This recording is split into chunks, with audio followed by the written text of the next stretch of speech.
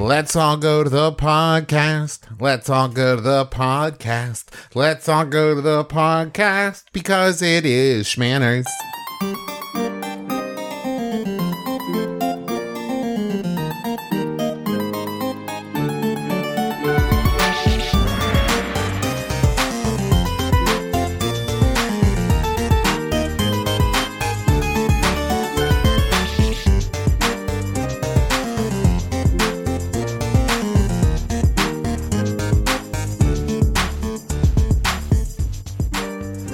I'm your husband host, Travis McElroy. And I'm your wife host, Teresa McElroy. And you're listening to Shmanners. It's extraordinary etiquette. For ordinary occasions. Hello, my dove. Hello, dear. How are you? Doing okay. You know, good times, bad times. Good times, we have the great times. Country, 103.3 WTCR. Sorry, that was the radio station that my dad worked for a long time. Oh. And their, promo, call spot was good times, great country, 103.3 WTCR.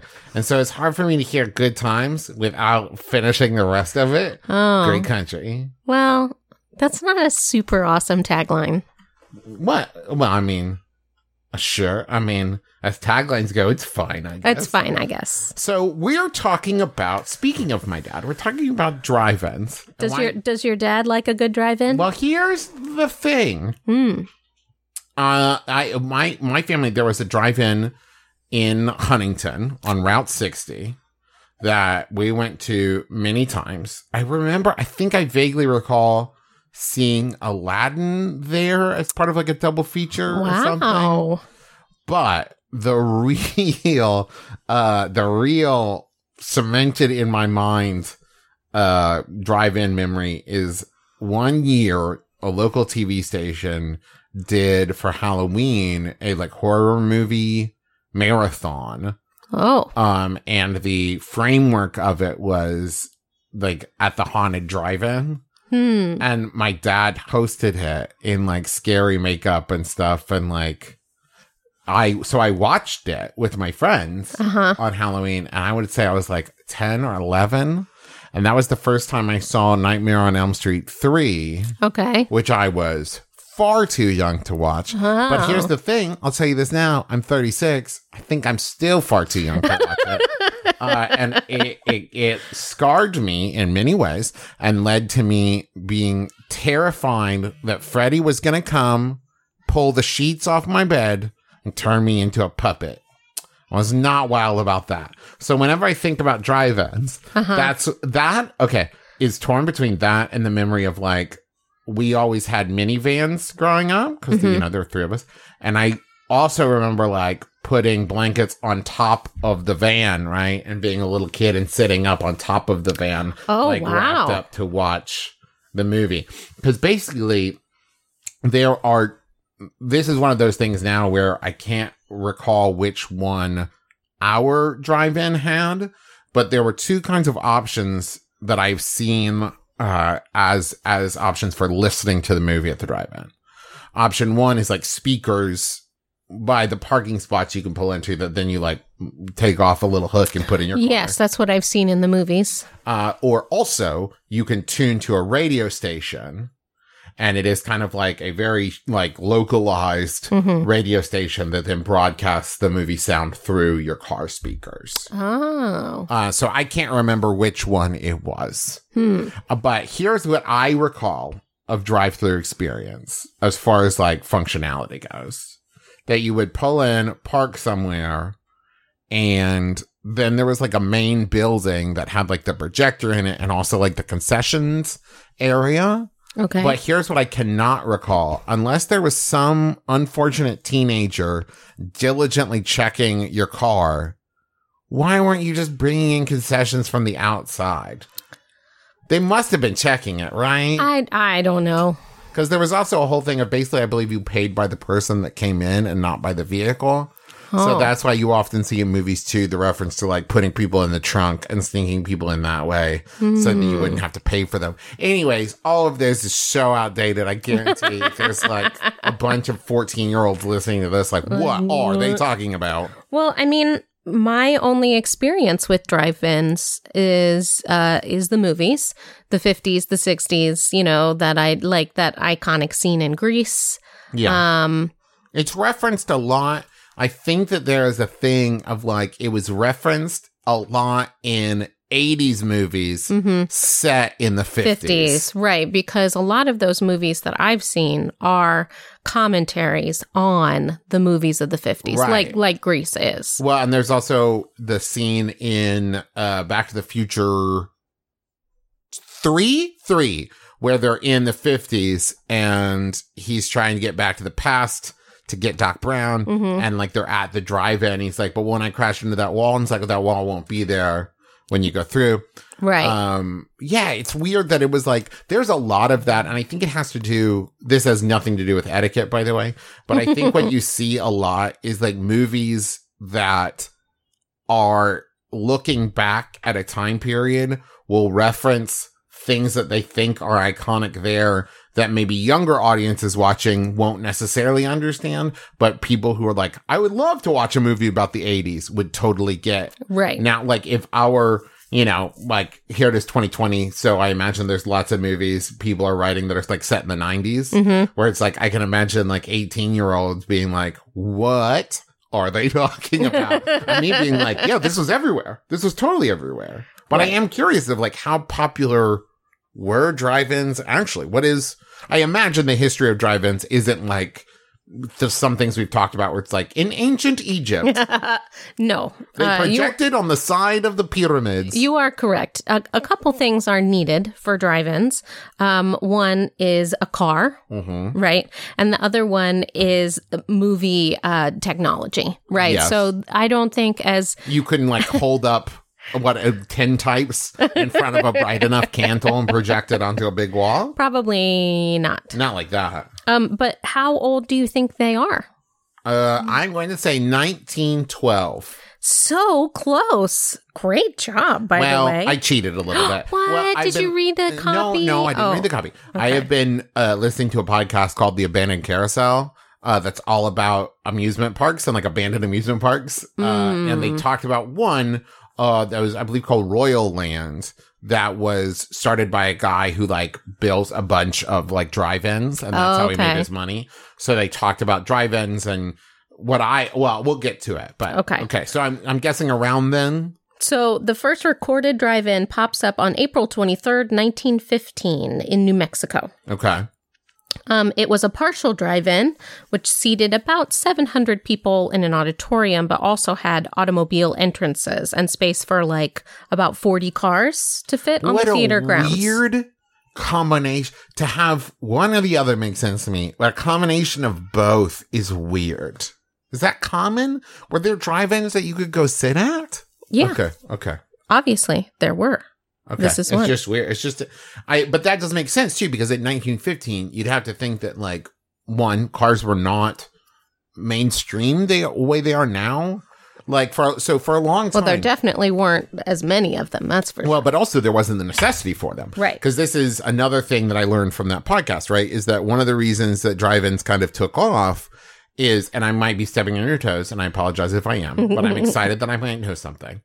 And it's that when at the time, most people lived in city centers or in like towns, right? Right. And it wasn't until post World War II that people started moving out to the suburbs, at which point cars became a necessity instead of just a luxury, because you would have to get to places to go shopping, to go do things, to go to restaurants. Everything wasn't in walking distance the way it was in like the 1915s.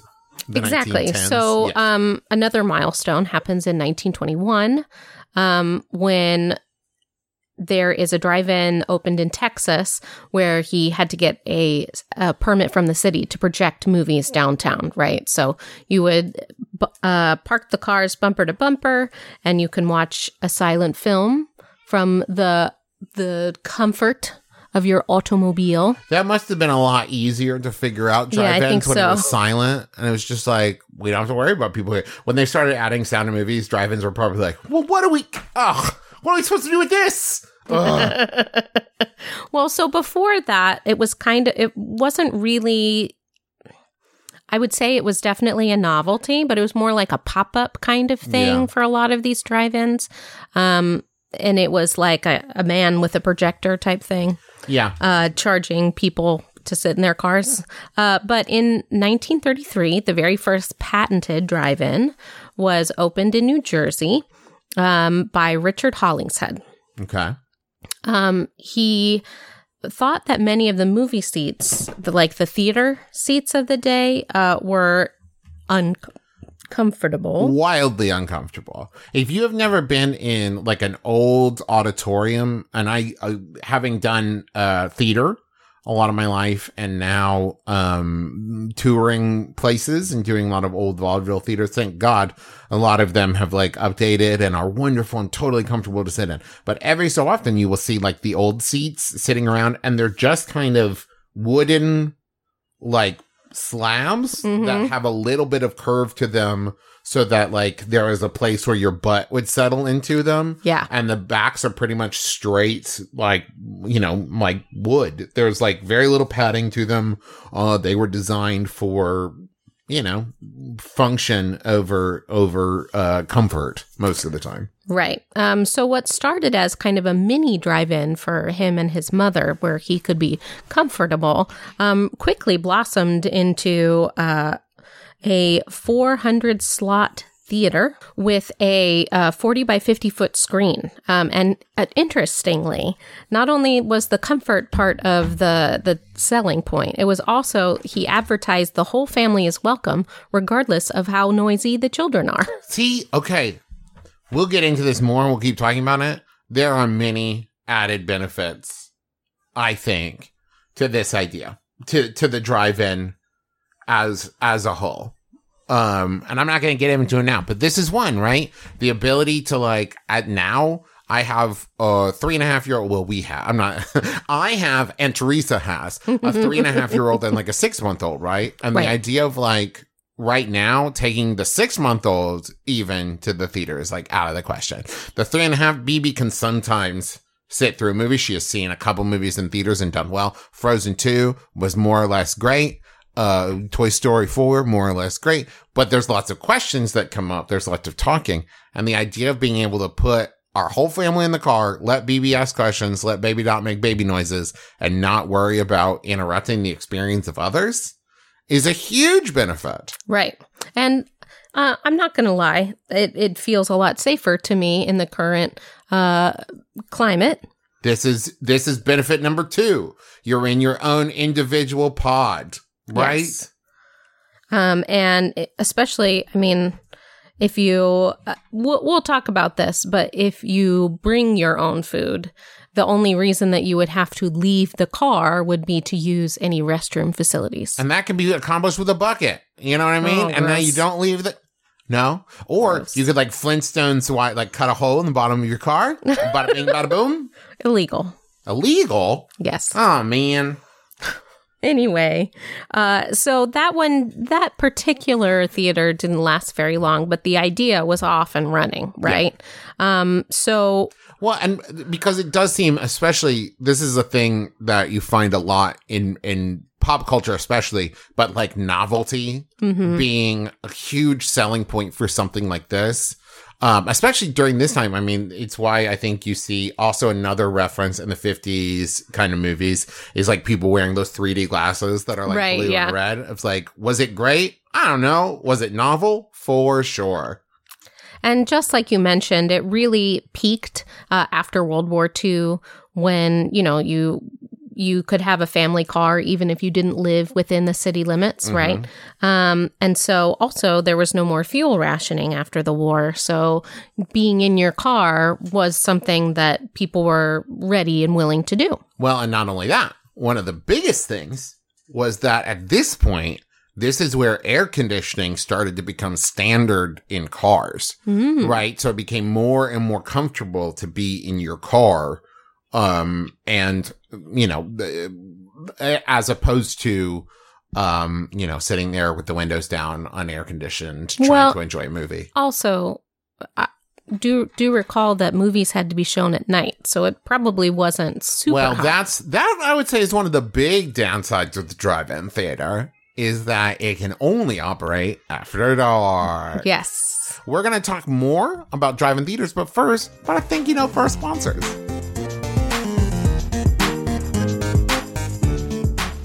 I want to tell you about DoorDash. Woohoo! I love DoorDash. Door slow, you ask? No. DoorDash. You can continue supporting restaurants in your community safely. There are thousands of restaurants open for delivery on DoorDash that you need your patronage now more than ever. Support your favorite restaurants on DoorDash. Can I tell you, everyone at home, a little thing that happened? What happened? Our air conditioning.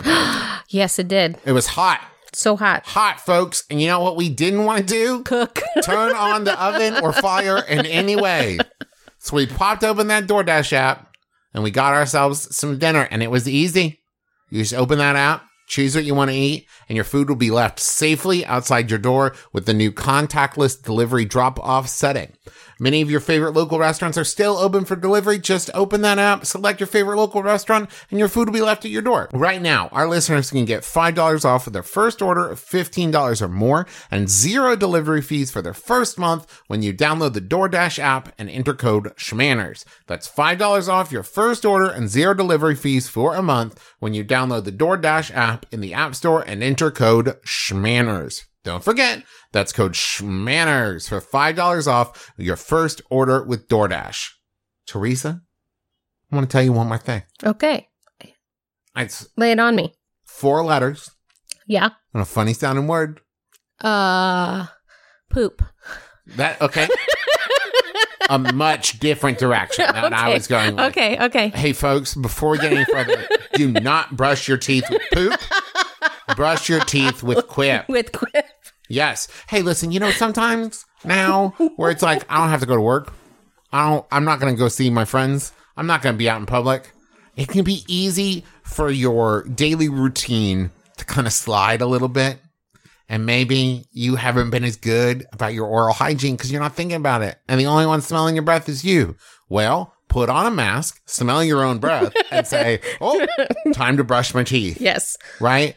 I will say, masks, great. Everyone should wear them. That's just a helpful tip from us to you. That's right. Not just etiquette. But prerequisite, you should brush your teeth. You should brush your... These are both things yes. independently you should do. And together you should especially do. A winning combination. Plus, I just love Quip.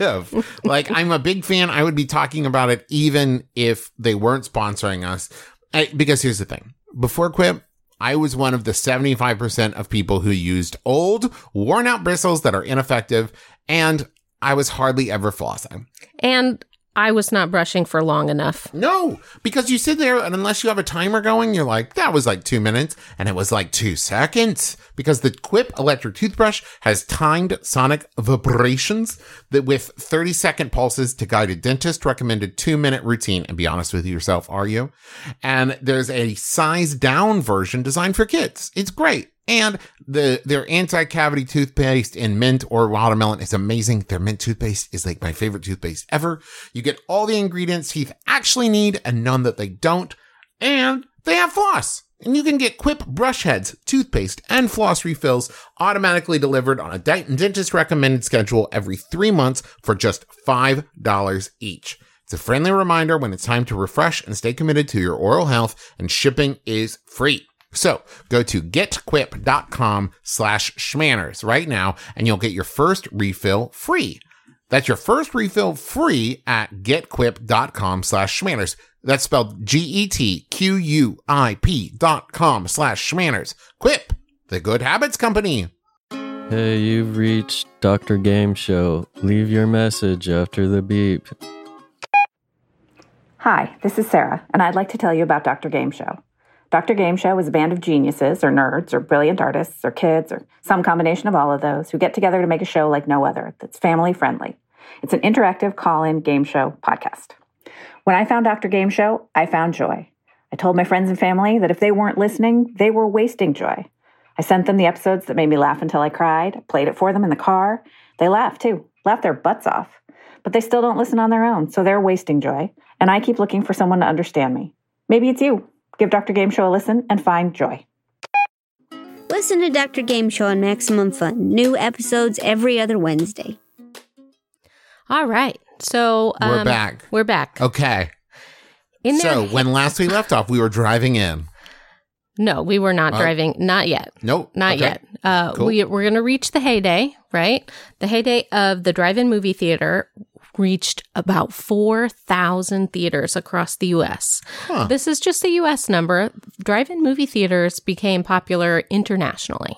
Okay. That's, I will say, way more than I would have expected.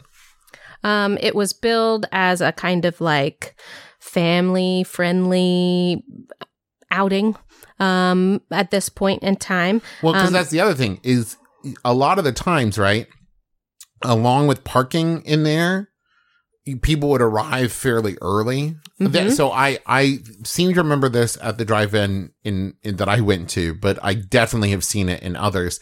And that might also just be because I think there's a drive-in in Fallout 4 that I remember going to. But a lot of them had like playgrounds and like barbecue areas where you could like, grill and stuff and like have a picnic before the movie started. Right. So people would like get there early and kind of make an evening of it. Mm-hmm. Yeah. And because you could, roll up in your pajamas, you could bring your kids usually for free and they could sleep in the back while you watch the movie from the front seat. That's why I also remember like in the movie theater, the drive-in that I went to, that a lot of times it was like a double feature. Mm-hmm. Well, because also if you think about it, if you have to wait until it gets dark, we're talking like 9:00 sometimes. In the middle later. of summer, even later sometimes. Yeah. And so you're not really going to be able to show one movie, clear everyone out, and then bring people back in. Like, it's just not going to happen in cars. So you would do a double feature. And normally the first movie was like more aimed at kids. Right. And Makes the sense. second movie wasn't like R-rated or anything, but it was a little more like for adults, because the thought being, by 10:30, the kids are asleep. Right. Right. So you bring your kids, you get the kid movie first, and then you're watching something a little more adult, like PG-13. Right. That was a great way to grab audience members, but also they had drawings for prizes, helicopter or hot air balloon rides. There could be petting zoos, musical groups before and after the show. Sometimes even the movie stars made personal appearances to open their movies at a drive-in. See, they made it. I think that was another thing is when you think about drive-ins, because they were having to compete with the existence of theaters, right? That they had to kind of work harder. And you see this a lot in businesses that are like disruptor businesses, where it's like they work really hard and then they become popular too. And then like, cool, time to ease off. And then it's like, oh no. Some drive-ins would host Sunday religious services or offer $1 a car deals on slower days like Wednesdays and Sundays. Some had miniature golf courses, swimming pools, motels with large windows facing the screen so you could even watch the movie from your bed. That's a lion theater. It is a lion. So one of the largest drive-in theaters to host many of these amenities was the Johnny All-Weather Drive-In in New York. The Johnny All-Weather Drive-In. That's right. It covered 29 acres and had space for 2,500 cars. Wow. It had a full-service restaurant with seating on the roof and a trolley system to take kids and adults to a playground. They offered a large indoor theater for bad weather and those who wanted to watch the movie in air conditioning. And this seemed to be the vacation destination for all of New York for a long time. Yeah, makes sense. Where was it at in New York? Do you know? It was in Copyog. Oh, spell it. Copiague. Copiague. Okay, yeah. So this is like Long Island-ish, right? So this is like near-ish. So this is like Long Island, right? So this is like out there, kind of away from Manhattan, away from the Bronx, everything. Okay, I can see where this is. Great. I got it. Now I'm picturing it. Now, this is where I think my experience watching movies commentating on the drive-in movie theater starts. During the 50s, drive-ins also got their reputation for being, quote, passion pits. Well, yeah. Privacy, right? Well, that's right. And it got to be such a widely accepted cultural thing that drive-ins might slip in some modesty rules in between their ads for like snack bar and next week's features. One of the ones included on my copy says, "Hello, young lovers, whoever you are. We're glad the love bug has caught up with you, but we must insist that you do not allow his bite to affect your conduct while in this theater." Yeah, I mean, that's the thing. Is another thing I remember. Oh, there's a Pete and Pete episode, I believe, where they go to a drive-in, and Endless Mike, which is perhaps one of the greatest character names ever, Endless Mike Hellstrom, like loans his car to old Pete to take Ellen. God, I remember everything about the show. So the drive-in, and he's telling him, like, you got to roll up the windows and you got to get a good steam going on the windows so that you can have privacy in there for a makeout sesh. Ooh. By the way, I looked it up. The drive-in in Huntington was simply called the East Drive-In Theater. Okay. And it had spots for 1,000 cars. And let's see, it had the concession stand. And there was places where you could, set up chairs. It opened in the early 1950s. Yeah, and they had both. They had the speakers and the system that would broadcast into your cars.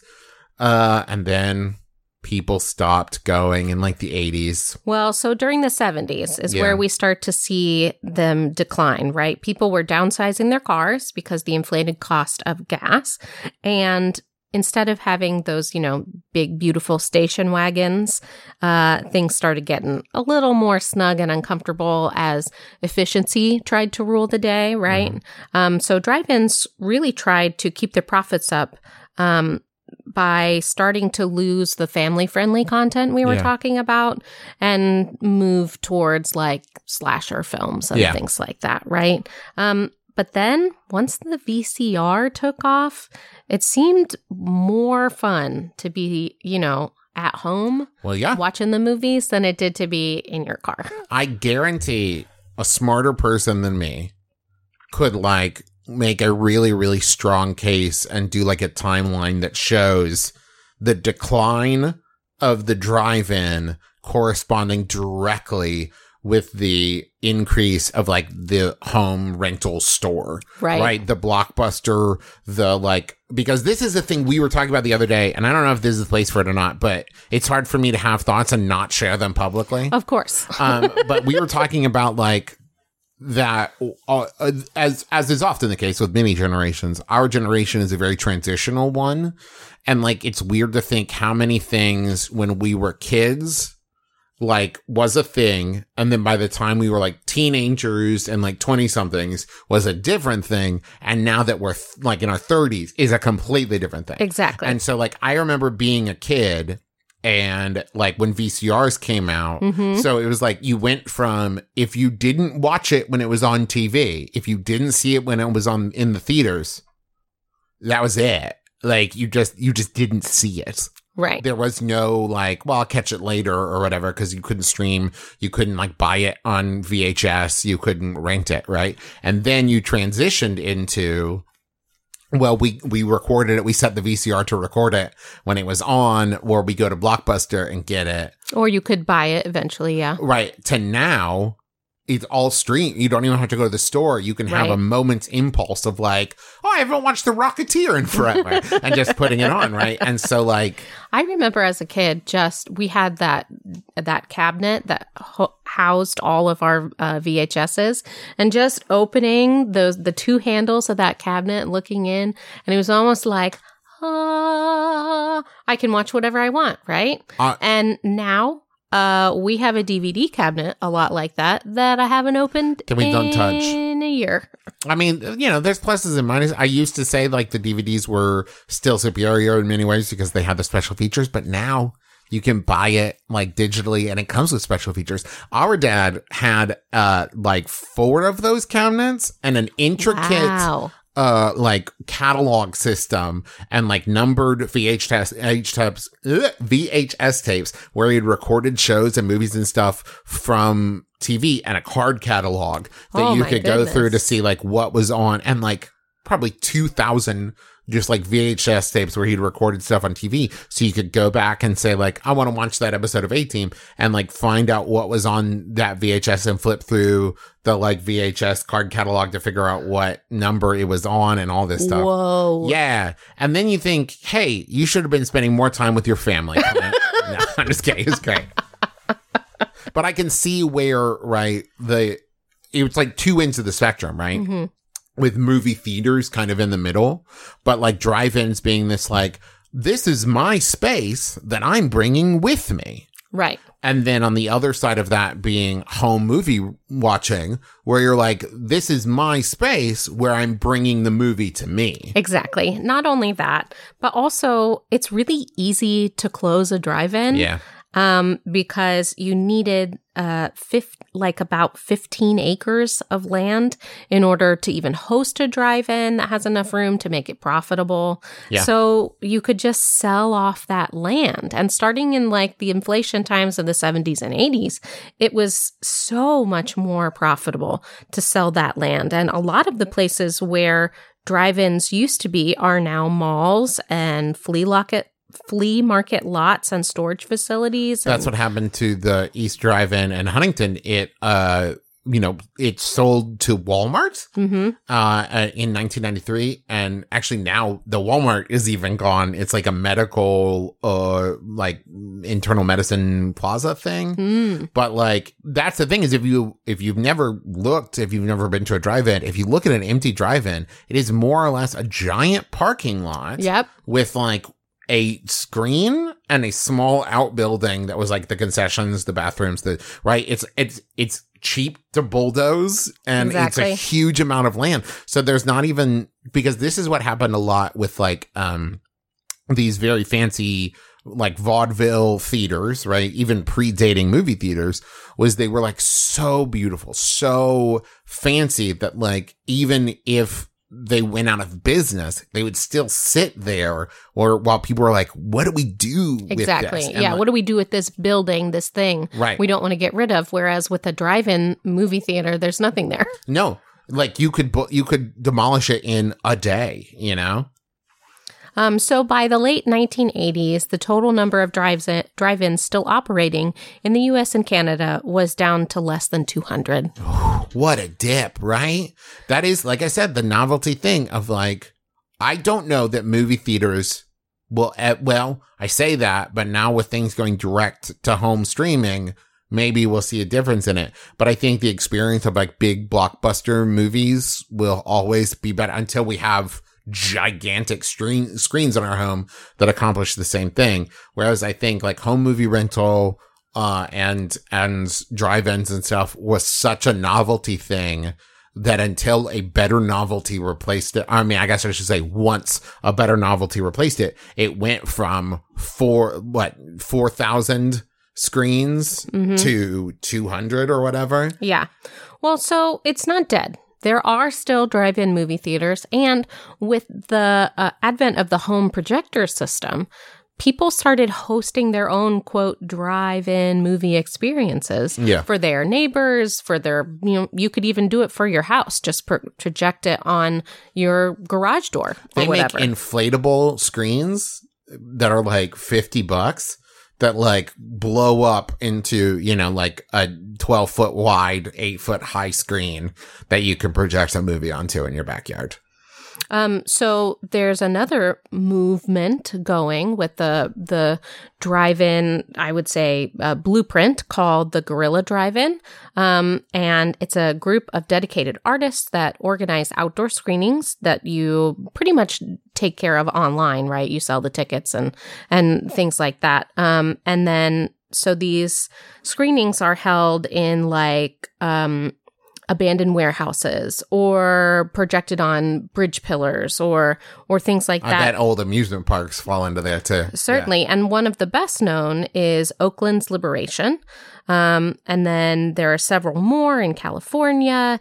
I actually know about this because I researched it when we lived in LA and I never got to go. But they do like these huge themed ones. And like you can find, I highly recommend looking it up. They did one for Back to the Future where they like rebuilt Hill Valley and like had a DeLorean and like had people in cosplay and like it's almost like a Midway where there's like food trucks. Right. Yeah. Everything. The smaller kind of boutique experience. Right. It becomes like a full blown event. Exactly. There's one here in Ohio. What? The Holiday Auto Theater in Ohio hosts the Terror at the Drive-In. Is every this scary October. movies? So they do a 3-film feature, friendly Halloween classic, a new horror film, and then a vintage slasher.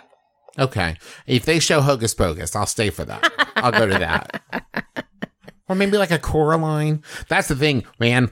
This is getting way off topic. But our Halloween traditions tend to revolve around like Paranorman, Hocus Pocus. And even before we had kids, Teresa and I were like, let's just watch Coraline. We like cartoons better. Yeah, I don't want to actually be scared. So there was a little bit of a I would say blip in the drive-in community during the 2000s because of the oil crisis. But we're back up to about 300 drive-in movie theaters operating in the United States. Do you think that they will ever make a resurgence to be anywhere back to like the popularity that they once were? I think that because a lot of the space is pretty premium at the moment.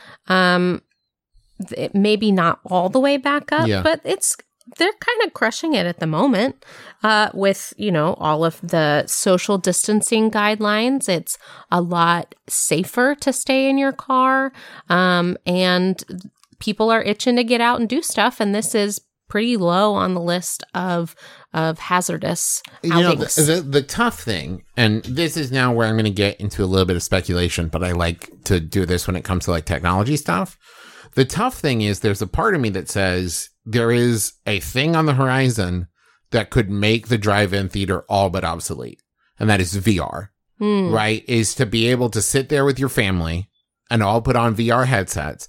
Because I remember the first time I ever like tested a modern day VR technology and watched a movie in it. And because of the way that it's situated on your face, they're able to play with like perspective in a way that it feels like the same scale as watching a movie in a theater. Yeah, okay. But you're not actually with your family. That's the thing, is when it comes down to it, it becomes an experiential thing, right? I also feel the reason theater, like live theater, has existed for so long, and I think in some form or another will always exist, is like, yeah, you could sit at home, you could stream it, you could watch it, but there's something about being a part of a crowd, like concerts, all of those things, right? You can sit at home and listen to a live recording of a concert, but it is a different experience than being there live and watching it, right? Same thing with comedy. Live comedy. I think that there's something experiential. And like, that's the thing. I have wonderful memories about going to drive-ins, of it being a very unique experience, right? That I hope we're able to like take BB to. And now that I know you've never been, take you to.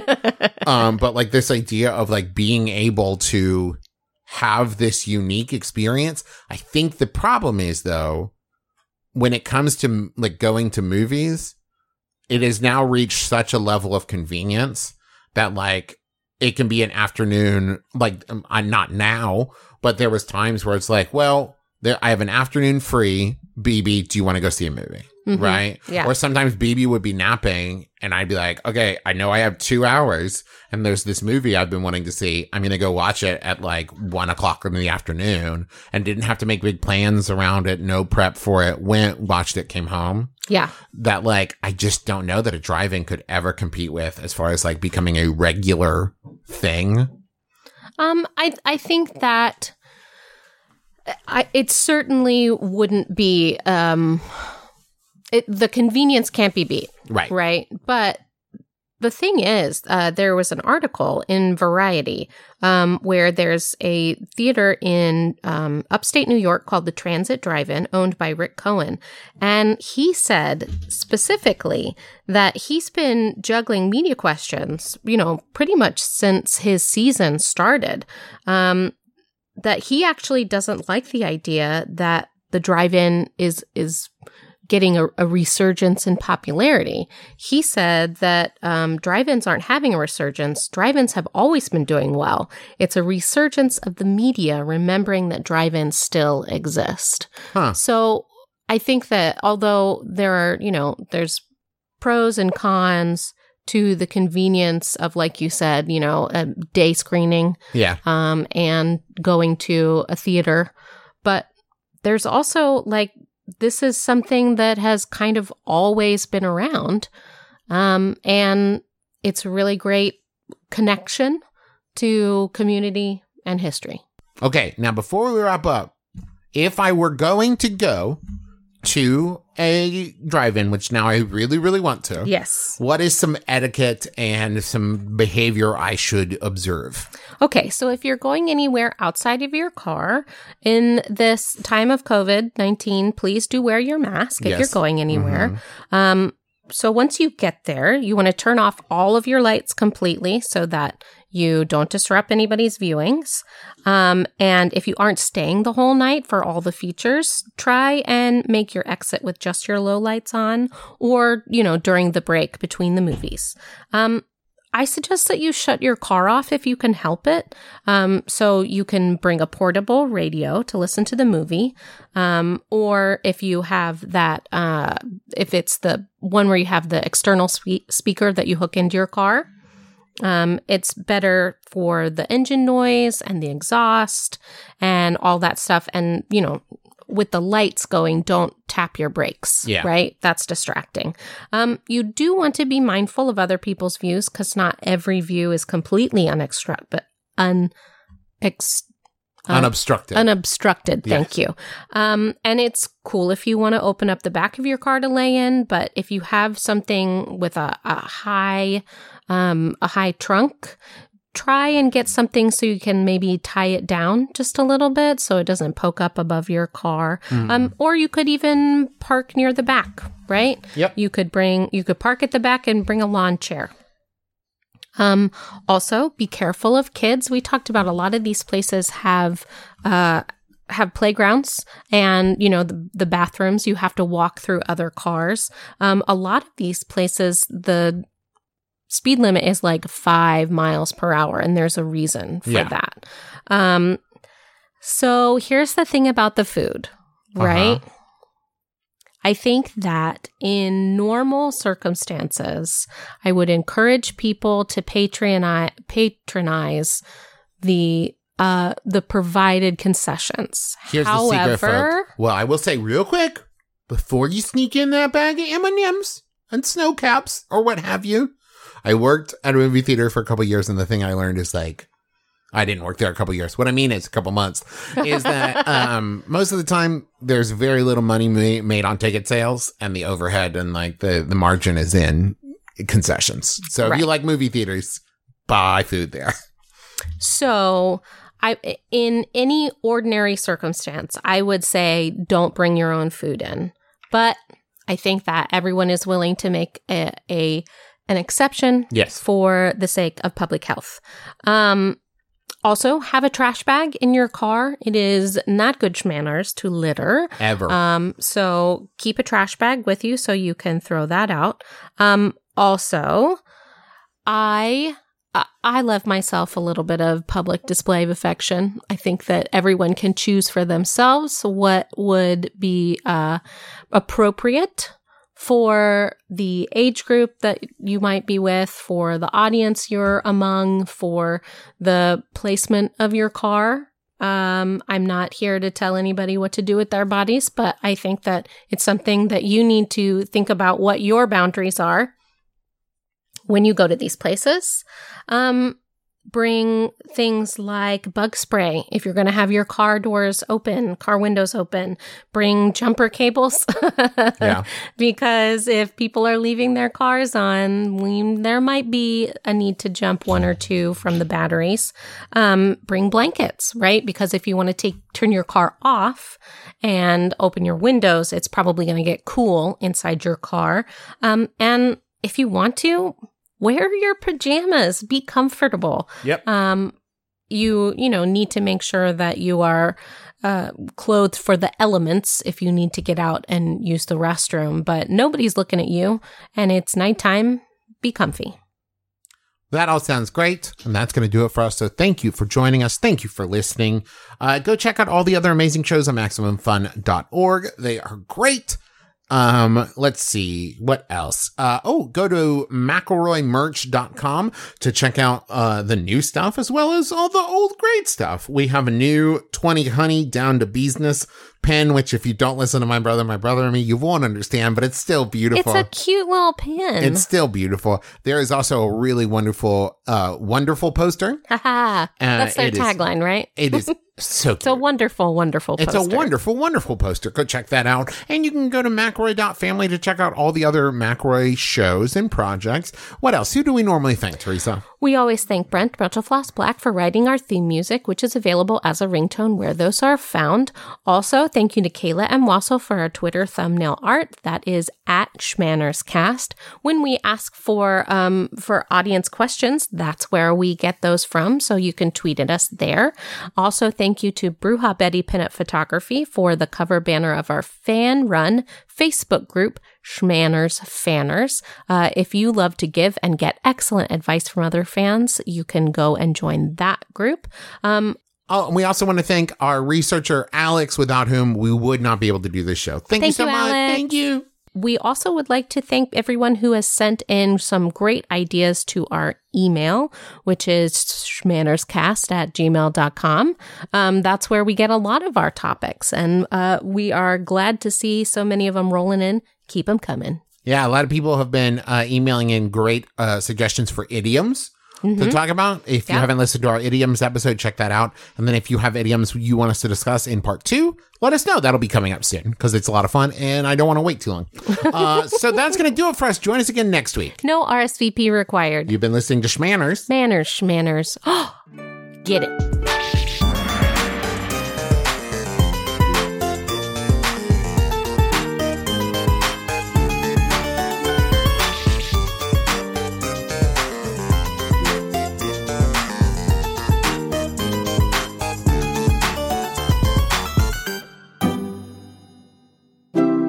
MaximumFun.org. Comedy and culture. Artist owned. Listener supported.